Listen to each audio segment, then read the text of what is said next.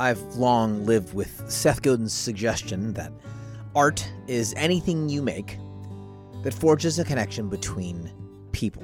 In fact, if you've been around me at all in the last several years and heard me speak or been a client of mine, you've, without question, heard me say that. I think it's a really important redefinition of the word art.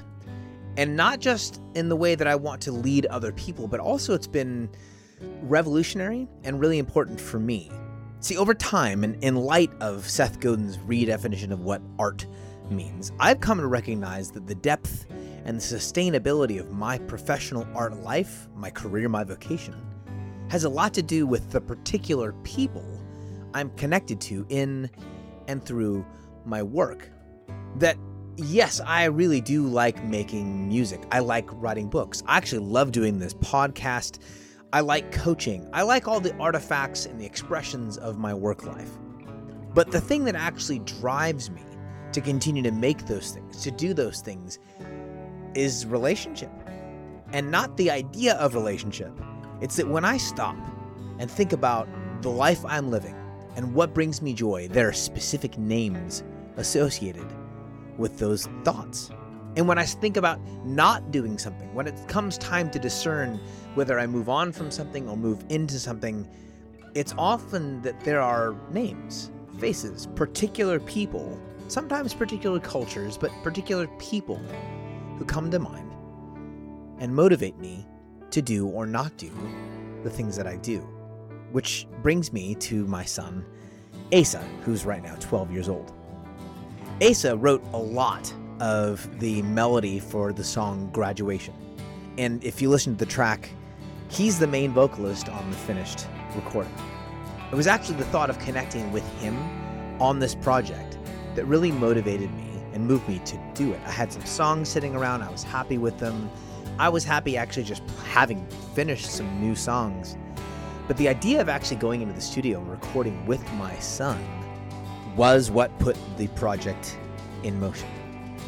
Yeah, there are many points of connection throughout the whole process with producers and other players, and now definitely after the release of the EP. But what provided the project's core energy was specifically sharing the writing and recording process with Asa Jonathan McRoberts. So on a personal level, the life in and behind the EP is rooted in the love I have for that remarkable young man. And on a broader scale, I think being able to name and identify specific people is what makes it possible for an artist of any kind to do what they want to do long term. Ideas and artifacts can be thrilling. They just don't give real life. Regardless of how effective or well received or even profitable an idea or an artifact might be, that experience of success simply pales in comparison to the deeply grounding experience of human connection. I risk overstepping a bit here when I say that we've been in a season during which it seems like everything is on fire, that every issue and every conversation carries with it the utmost importance. And because of that sense of urgency, not only should you know about all of it in detail, you must also see the right details from the correct angle, and then, and this is key, care about the right things in those details to the correct degree and in the right way. It's just too much. The world of ideas and causes, of artifacts and quote-unquote culture making is just too much. So here's the somewhat scandalous reality I'm living with now. If what I say I care about doesn't have actual names of actual people attached to it, I'm either faking it or I'm at least a little bit wrong. Because the human heart doesn't live on the energy of ideas and on the urgency of causes. The human heart runs on relationship and connection.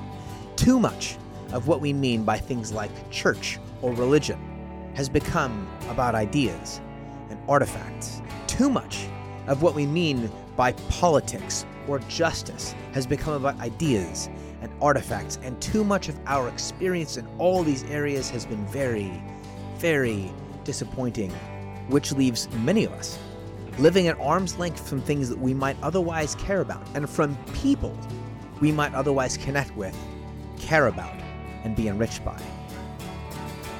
In the book May It Be So, I wrote this prayer that says, "May my disappointment in myself and in others lead me to hope and to work for change, rather than to the desire to isolate or distance myself."